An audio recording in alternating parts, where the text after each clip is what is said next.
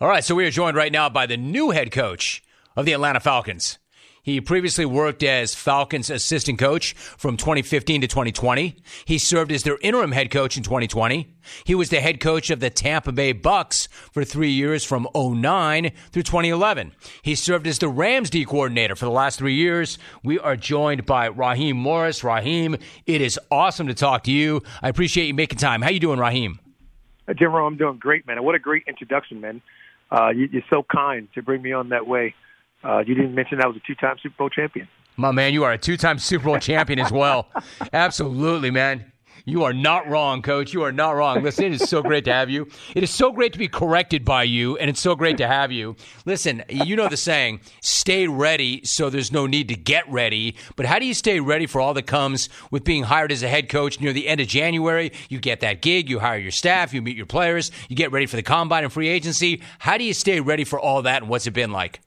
Jim, man, I think I'm one of the few people that can say they have been getting ready for this for the last 15 or so years since I wasn't the head coach of Tampa anymore, and just going through the process of being able to be with people and help other people that I've been able to work under or with or for.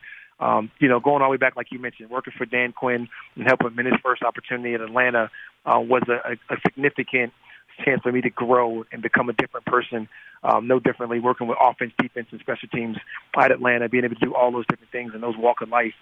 No different when I was at Washington after my opportunity with Tampa of getting a chance to go be around a guy like Mike Shanahan and really grow from his staff, his people, his leadership skills, the strong growth and everything that's been going on. And then being fortunate enough to go out to L.A. and really get a whole different walk of life, be able to be a part of the whole organization and watch those guys grow and to get ready to make me ready for this next opportunity here in Atlanta. And I think that gives me just the competitive urgency that you need in order to be ready for those moments. Raheem Morris bringing the energy. You know, it's amazing when you think back on it. You were just 32. There might be something of a youth movement right now, but back in 2009, you were just 32 when you were named head coach, and you just mentioned your growth. It's kind of amazing when you think about it. 13 years later, how different are you as both a coach and a person overall than you were then? No, it's so much different, man. When you're just talking about your family life, where you are from a personal development, where you are from a football development, where you are from just a overall taking advantage of the opportunity where you're at and where you are, being where your feet are, just being calm and patient, having the ability not to get bitter but to learn every single moment and every step that you've taken. I think it's just all the things that have really helped me throughout the process. And I think it was a little frustrating for other people that I didn't get opportunities faster, but I never took it that way. I always took it as more opportunities to develop and grow and learn.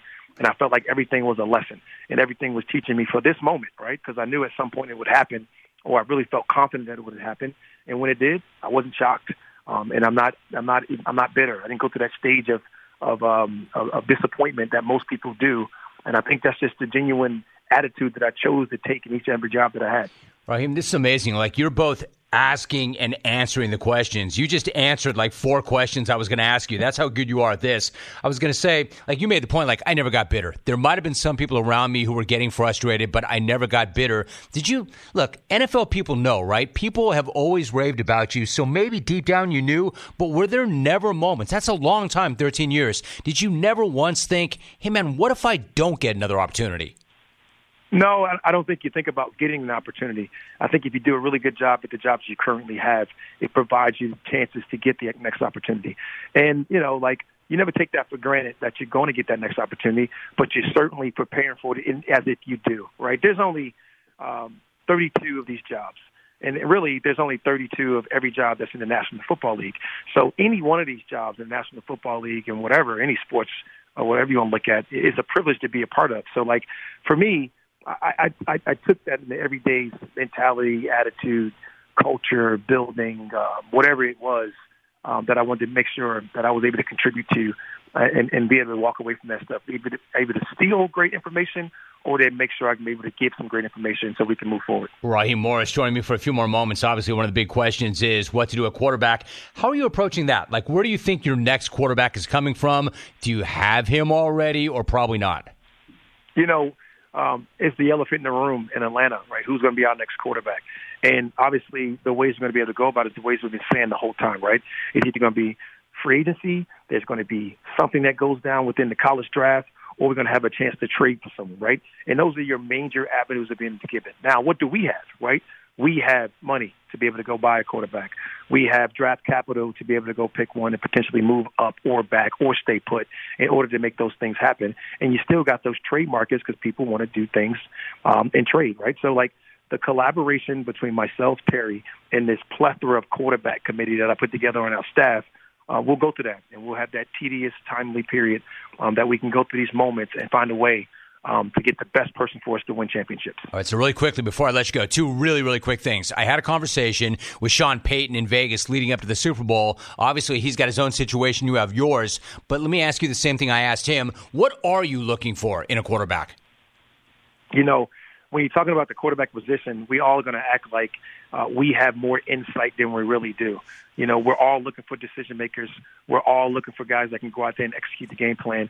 We're all looking for guys that can go out and really lead their team and go out there and win football games, right? So that's the main thing. Those are the main things. We all have different profiles of what they look like, what they can feel like, what they can be like, but you better use your resources and people around you. And that's why we've hired T.J. Yates. That's why we've hired Zach Robinson. That's why we hired D.J. Williams. That's why we've hired K.J. Black, Chandler Whitmire, Ken Zampese, a bunch of guys that have been around this league for a long time that are going to have opinions on all these guys and allow our decision makers to make these decisions that we want to bring in. Raheem, one last thought. You mentioned Terry. I want to ask you about that. I want to follow up and I'll let you go. You think about those great relationships. Like you think about, you were with the Rams, so you know. You think about Sean McVay and Les Snead. You think about the 49ers. You think about John Lynch and Kyle Shanahan. What about you and Terry Fontenot? How critical is that connection, and how would you describe it?